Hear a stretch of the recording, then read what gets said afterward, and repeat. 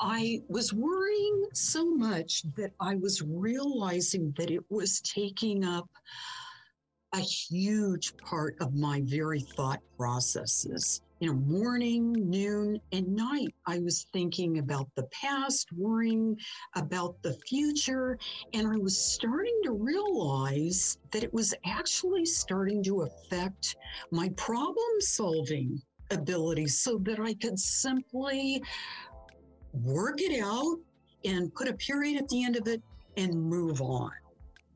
That's our guest, Dr. Jamie Candaleria Greene, talking about why she felt she needed to start meditating. This is the Bounce Back Generation podcast. I'm Jennifer Dillon.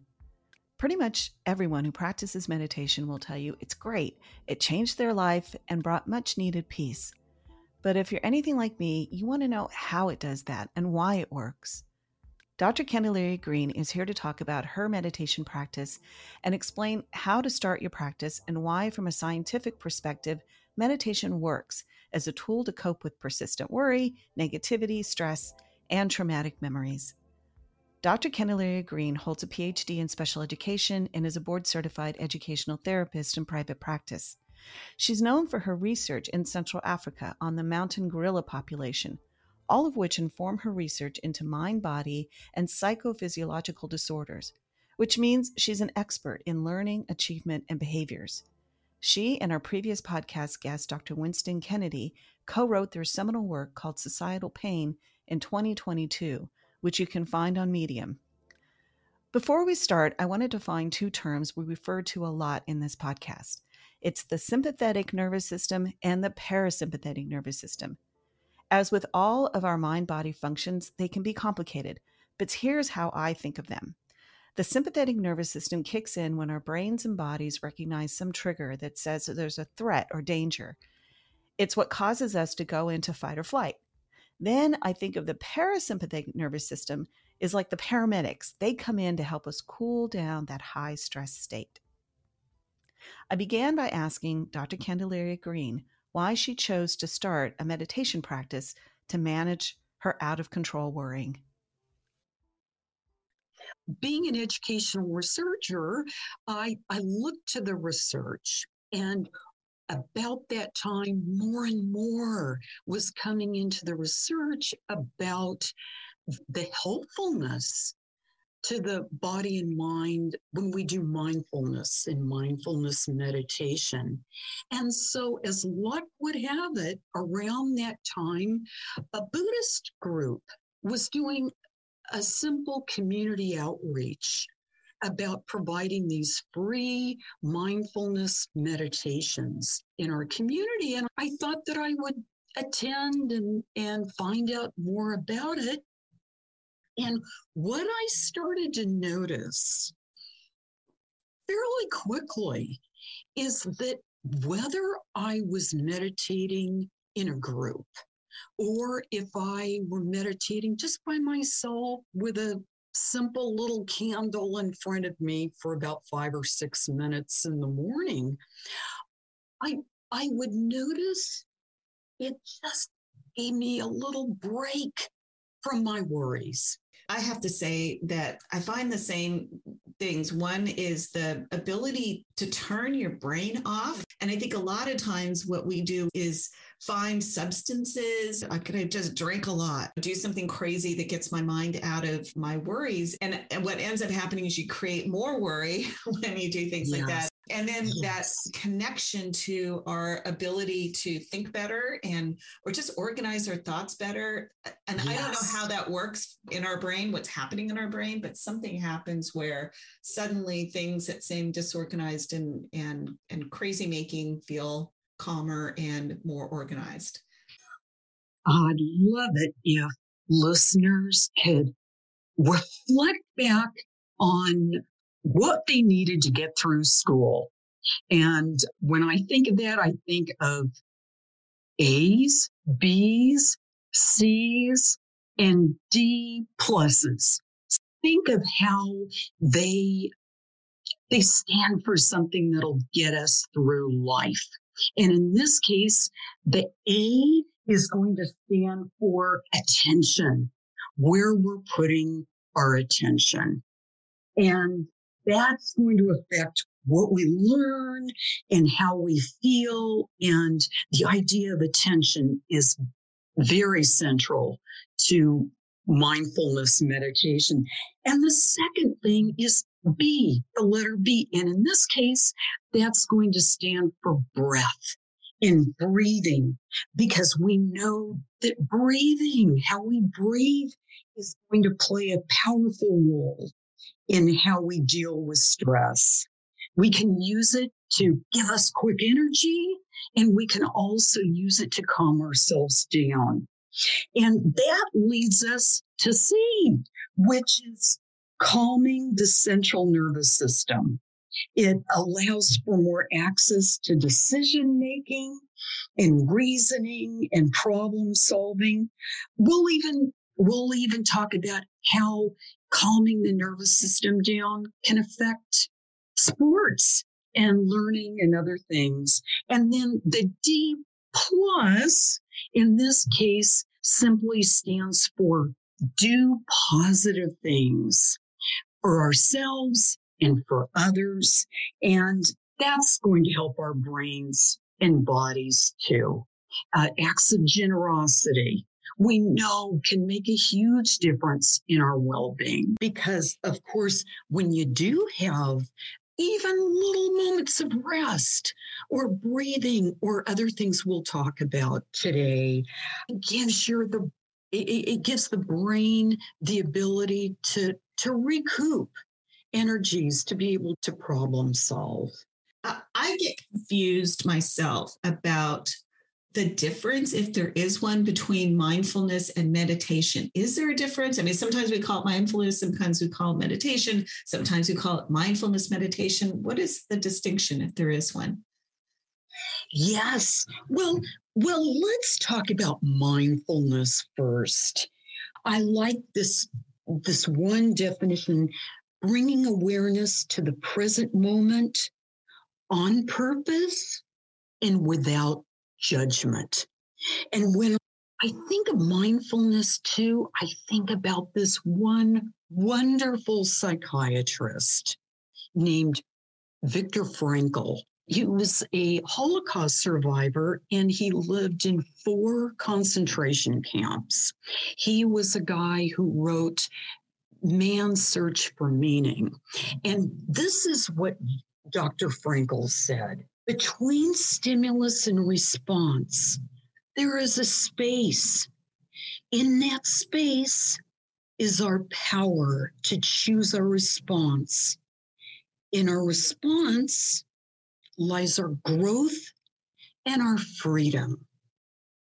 All of us have daily stresses and traumas, and even those neural networks, those patterns that are developed from mechanisms that are all designed to protect us from danger or overwhelm or shame. And all of these triggers can just gobble up that space between, as Dr. Frankl says, stimulus and response. That if we don't have that space, we run into the risk of reacting in ways that we know are unproductive and sometimes disastrous if we're not careful. So basically, having that space, having that mindfulness, helps empower a person to slow down.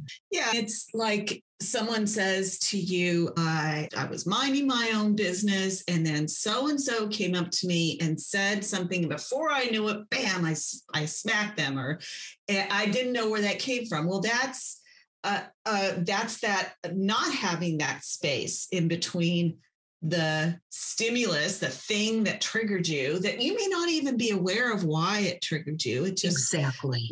And like you said, we're attuned to protect ourselves. I mean, that's kind of the basis of who we are. If we boil ourselves down, is that we have a mind and body that's that even subconsciously is always scanning for protection and safety. And yes, if we even get an inkling deep down inside, somehow I'm not safe, even feelings like you said, shame, can make you lash out immediately without understanding why. And so that mindfulness time, that practice starts to create that space in between. Why was I triggered? Why was I triggered? You start asking those questions. Let's talk about what happens in your body when you do that, the mindfulness or meditation practice. What is actually happening to help your body stay calm? We kind of tend to think of mindfulness and meditation as just being out for your head. Do you have any examples of how mindfulness can calm down that central nervous system? I sure can. Remember at the beginning, we were talking about this aspect of attention, just paying attention, and how that's going to have a central role in calming down. And I think about how several years ago, but I was at my daughter's convocation ceremony when she was a freshman at college. And this is a very fancy, solemn occasion when professors walk down in their robes and greet the freshmen at the university. And I was in the audience and I was so proud of my daughter, and I became overwhelmed with emotion. And I realized that I was on the brink of melting down in tears. And the last thing you want is for your daughter to look up and think, oh dear, what's wrong with my mom? Fortunately for me, I happened to be standing right next to my sister, who happens to be a psychologist. And I said, help, help. And she said, Jamie, look down at your shoes. And I immediately looked down at my shoes. And then she asked me a series of questions. She said, for example, what color are your shoes? And how shiny is the fabric? And how does that fabric feel on your toes and your heels? And how many inches do you think are from your big toe to your small toe, or your big toe to your heel?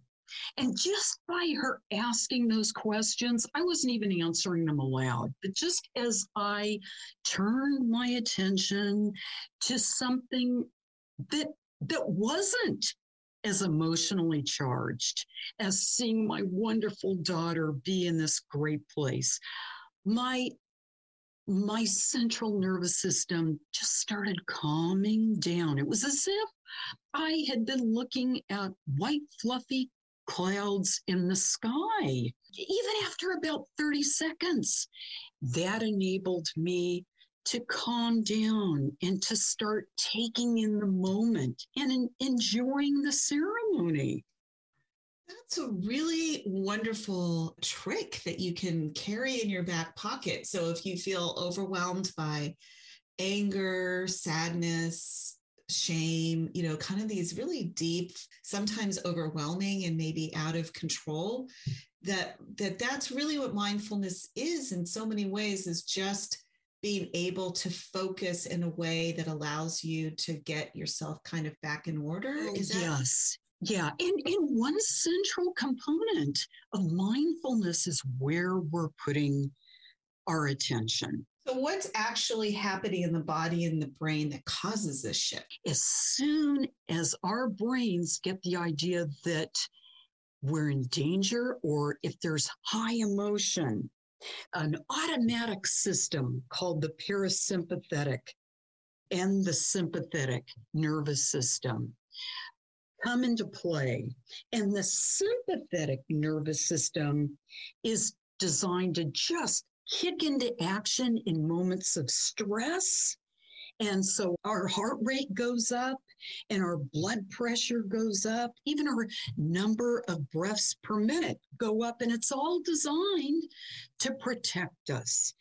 Now, if it senses high emotion, tears can start happening, and it might not even know the difference between whether I'm at a funeral of a loved one or in a happy occasion, such as a wedding or my daughter being at this convocation. Sometimes it doesn't know the difference, but it just kicks in. And it depends on the parasympathetic nervous system to be able to calm us back down. There are a number of ways to do that. In that instance, I was able to just look down at my shoes and take my attention away from something that was so emotionally charged. However, another go-to way to kick in that parasympathetic nervous system that helps calm us down is simple breathing.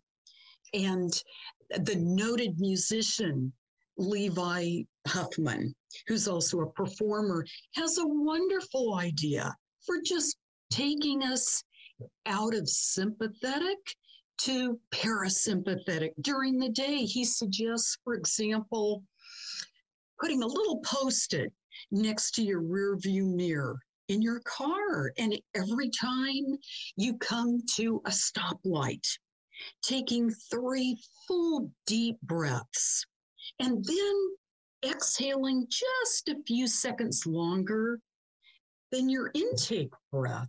And that alone will help shift you during the day from your sympathetic nervous system and response and responding to stress, etc., to the more calming parasympathetic nervous system. This is how I think of it. So tell me if I'm wrong. That kind of we're going through our day and there are parts of us that are scanning and taking in what's coming at us, the stimuli from outside the world. And sometimes we can get overwhelmed with fear or feelings of vulnerability or other kind of very strong emotions. And that comes from the sympathetic nerves kick in and say, okay, maybe go into fight or flight, or you get a little bit anxious, or, something starts happening. And then you have the parasympathetic, which is, as I understand it, a little bit, that's stuff that we can kind of control, which is how much we're breathing. Are we sitting down or doing things that kind of can calm us down, like a mindfulness exercise, doing some counting. That's the famous way, count to 10 before you say something. And that starts to allow us to have some control to bring ourselves back into a sense of balance. Is that kind of the way to describe it? Exactly. Exactly. And remember that we all need our sympathetic nervous system, because as a species, we wouldn't have been able to survive without it. We need those shots of adrenaline that the sympathetic nervous system produces in case we run into a tiger or we run into a bully and we need to defend ourselves or other things. But to have those constant states of stress aren't good for our brains, and they're not even helpful in the short run because they do other things as well. For example, people might not be aware of how it can even affect your vision. We know, for example, that if you go into a state of fight flight, that you can develop what's called tunnel vision. Your periphery, you're not seeing as well on the sides as you ordinarily would, because all of your attention is straight ahead to battle that opponent. Also, memory takes a dive. Different kinds of memory, short-term memory, and your working memory are sacrificed too, because all of your energy is devoted to just get out of danger. This is something that I try to share, especially with our young people that we talk to, is just how often we have these automatic responses, and it can often feel like ashamed of them. Like, oh my God, why did I shut down, for example? Because we have fight or flight, and then we also have this freeze response. Yes. Someone said something to me and I just froze and I didn't say anything back and I didn't know what to say. And you just get that horrible feeling of just like cold water washing all over your body. And then afterwards you say, why didn't I do something? Why did I say something? And then you feel more embarrassed. And I just try to show how our bodies and our minds are really set up to try to protect us. It's just such a loving thing in a way that our brains and bodies do to try to protect us from things that are really just terrible or not nice or harmful to us, or that could feel harmful or could remind us of something that happened. And so we should be getting to know ourselves better and understanding those responses, because it just shows how we're set up and how protective we are for ourselves. And that goes along perfectly with this idea of do positive and say positive things to yourself, because when you mentioned about freezing, yeah, it's part of your brain doing the very best it can. It knows what to do to take care of yourself at the moment. An extreme of that sympathetic nervous system is not only this idea of fight or flight and freeze, as you say, but also collapse, where in the worst case scenario, the individual collapses. And, the idea passes out. It passes out. Mm-hmm. You hear about playing possum, but part of it is where the system just is so overwhelmed that it collapses. Being compassionate towards yourself, that this is part of our bodies and brains that take care of ourselves. And yeah, sometimes it doesn't have good outcomes, but it's doing the best it can. So that's mindfulness, that kind of that ability to be in the present moment and recognize that something has triggered me and there's a space in between before I react, where I can get some sense of balance over my reactions, those automatic reactions. So how is that different from meditation? Mindfulness meditation, when we think about a meditation, that's an actual exercise. Think of it as a practice or a tool or a format to explore and expand and develop mindfulness. And of course, as we talked about before, mindfulness is simply increasing our understanding of our behavior. The practice of mindfulness meditation just focuses on building awareness and acceptance of the present moment. And basically, by practicing this, we're just working to strengthen those neural networks of attention and concentration and calmness, like anything else, like learning a second language or playing chess or perfecting tennis. You're just making those neural connections stronger and stronger. There are some common elements of a group practice, for example, where you're sitting in comfortable clothes, you're paying attention to your environment, which is hopefully neutral, not too many extraneous sounds. Think of it as the ultimate safe space where they're agreed upon, I'm not going to hurt anybody physically or mentally.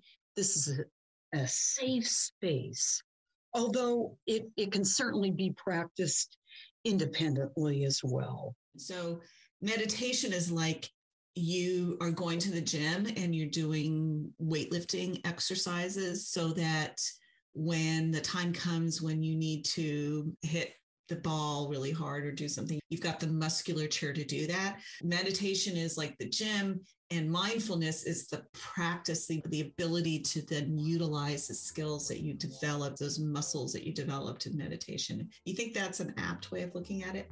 Yeah, that's great.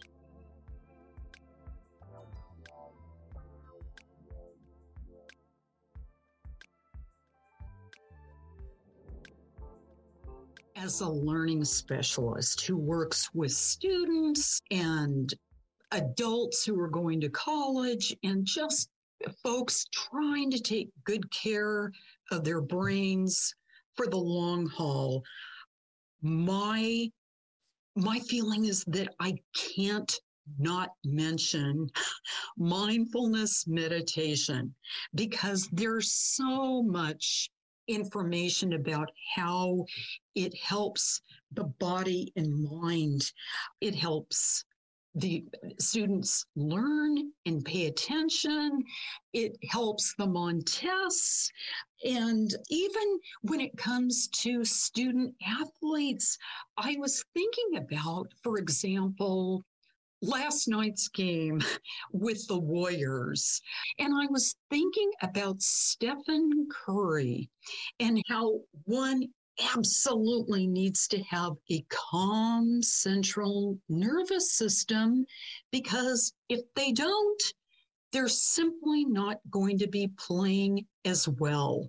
And one example of that is that, as we were talking about earlier, with this tunnel vision that can happen when your sympathetic nervous system kicks in and you're in high fight or flight, Stephen Curry wouldn't have been able to see, to have his peripheral vision. He wouldn't be able to have seen this huge range of what was going on his side if he were in that state of fight or flight.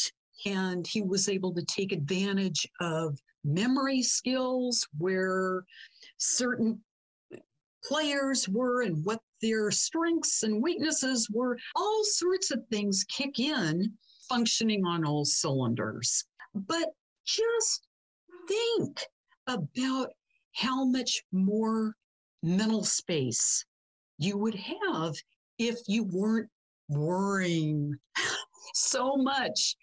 Think that a lot of times young people think that there's one way to succeed. There's one way to think. And that's also influenced by the way we've set up our schools. You do better in school if you're the type of person who likes to sit and listen to someone talk and then do a bunch of homework. And there's a process that tends to work for some people and not for others. And for the ones who think differently and have a different process, they can feel that, oh, I'm not smart. And that's not the case. And I see what you're saying about the benefits of meditation for a young person is that it helps to get that intelligence that is just stored up in lots of different parts of our brains, to get it to funnel out into a specific way that can be expressed, that other people can see and you can see for yourself. You're just like opening up that treasure chest. And meditation helps you do that.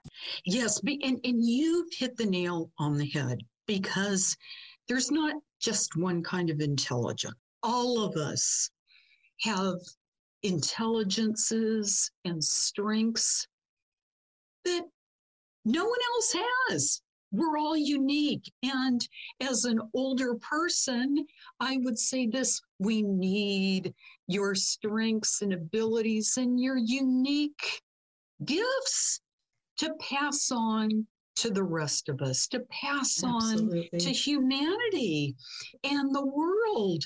And it's going to be thwarted if one's constantly stressed out. Another aspect to all of this is that at the end of the day, over your lifetime, there's somebody who's going to be with you throughout your lifetime, and that is you. And this is one gift that you can give to yourself, because you're always, you can depend upon yourself.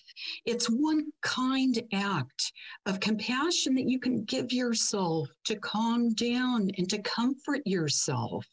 Yeah, that's right. And be your own best friend. Yes. and get to know yourself, because inside you, if you're only focused externally and what other people think and say about you, you are missing the most wonderful friend that you could ever have. And that's the you inside of you. And I realize that for a lot of people, there are a lot of barriers, because if you've been taught or told that you're not that great, or you're not that important, or you can't do anything right. And some kids grow up like with those kinds of messages. It can be hard, but that's where meditation can help you to tap into the parts of you that are loving and kind, and can be loving and kind towards yourself. So yes. I wanted to start to wrap it up. Can you recommend places where somebody could go to physically learn meditation? What would you suggest if someone said, I want to learn more about meditation, and I want to do it in person and be part of a group and find some place to belong. And I want to let you know, and also our audience know, that we do have guided meditations on our website, bbgtv.org. And I will put your meditation, Dr. Candaleria Greene, on .org, just the meditation that we did as well. So people can access that at any time they want to have it. And then we also have our guided meditations in our YouTube channel, and the YouTube channel is bbgtv. So where could you recommend if somebody wanted to not just do it online, but actually have a physical experience? I will certainly address that. But before we go, I just want to make sure that folks remember, just review the ABCD plus of attention and breathing and calming the nervous system and doing positive acts of generosity towards yourself and others. Just keep that in mind. Yeah. So what I would do is I'd recommend these free programs, basically to get going, your wonderful program, but also free programs on the internet. The one go-to program is what's called the UCLA Mindful app. And this is great. They have group guided meditations, and it's free. It's even in other languages like Armenian and Cantonese. So it's in a number of languages. They're drop-in meditations. It's wonderful. And they're short ones, long ones, etc. We'll put some links in the description. Yeah. We always ask all of our guests for this podcast before they go to share who made a difference for you in your life when you were growing up. So when we tell our story of who made a difference for us, it can really help to show how other people in our lives when we were growing up. And sometimes I'll tell you, some of the stories are someone that they met for one time in an elevator and made a huge difference. And for some, it's the people that were there for them every day. So do you have an example of somebody who made a difference for you when you were growing up? I certainly do. And I love the opportunity to talk about her. Sister Madeline. I met Sister Madeline when I was in high school, and she had been a nun, a Catholic nun in Belgium during the Second World War, and she had been a teacher of students with intellectual disabilities in this residential school. It was during the Second World War, and the Nazis wanted to take away these students. And so anyway, she led heroic efforts to safeguard these children. So they survived the Second World War. And afterwards, she and her order went to my hometown of Stockton, California, and they started doing recreational programs for individuals with intellectual disabilities on Saturday afternoons. And I thought it was fun. So I'd go there and volunteer. After a while, she came up to me and said, Jamie, if we have these residential schools serving students with intellectual disabilities in England and in Belgium, so if you ever want to volunteer, just let me know. So I said, sure, that sounds like fun. Well, I did. I volunteered at the school in England, and I also volunteered at the school in Belgium. And that not only solidified my interest into going into special ed, but it had a tremendous effect on my interest in different cultures. And I became actually a French language major in college first, along with going into special education. And I began, through those experiences, I began to really appreciate not only how health conditions can affect learning, but also social and emotional influences can affect learning. Thanks for listening to the Bounce Back Generation podcast. Dr. Jamie Candaleria Greene has provided us with a guided meditation that she did especially for us. And I don't know about you, but I love her voice. And you can find that meditation at our YouTube channel, which is BBGTV.org. BBGTV.org. And there's a playlist for meditations, and Dr. Jamie Candaleria Greene's meditation will be in there. So thank you to our guest, Dr. Jamie Candaleria Greene, and our producer is Liam Donaldson. Music by Jogging Turtle. Please follow this podcast to hear our upcoming episodes about the art of telling your life story, getting through the death of a loved one, and what it's like to grow up in the foster care system. If you'd like to learn more about us, visit our website at bouncebackgeneration.org or our media site at bbgtv.org. You can follow us on Instagram at bouncebackgeneration, TikTok at bouncebackgen. If you have a story you would like to share about your own journey to emotional resilience, please contact us at info@bouncebackgeneration.org or call and leave a message at 415-570-8765.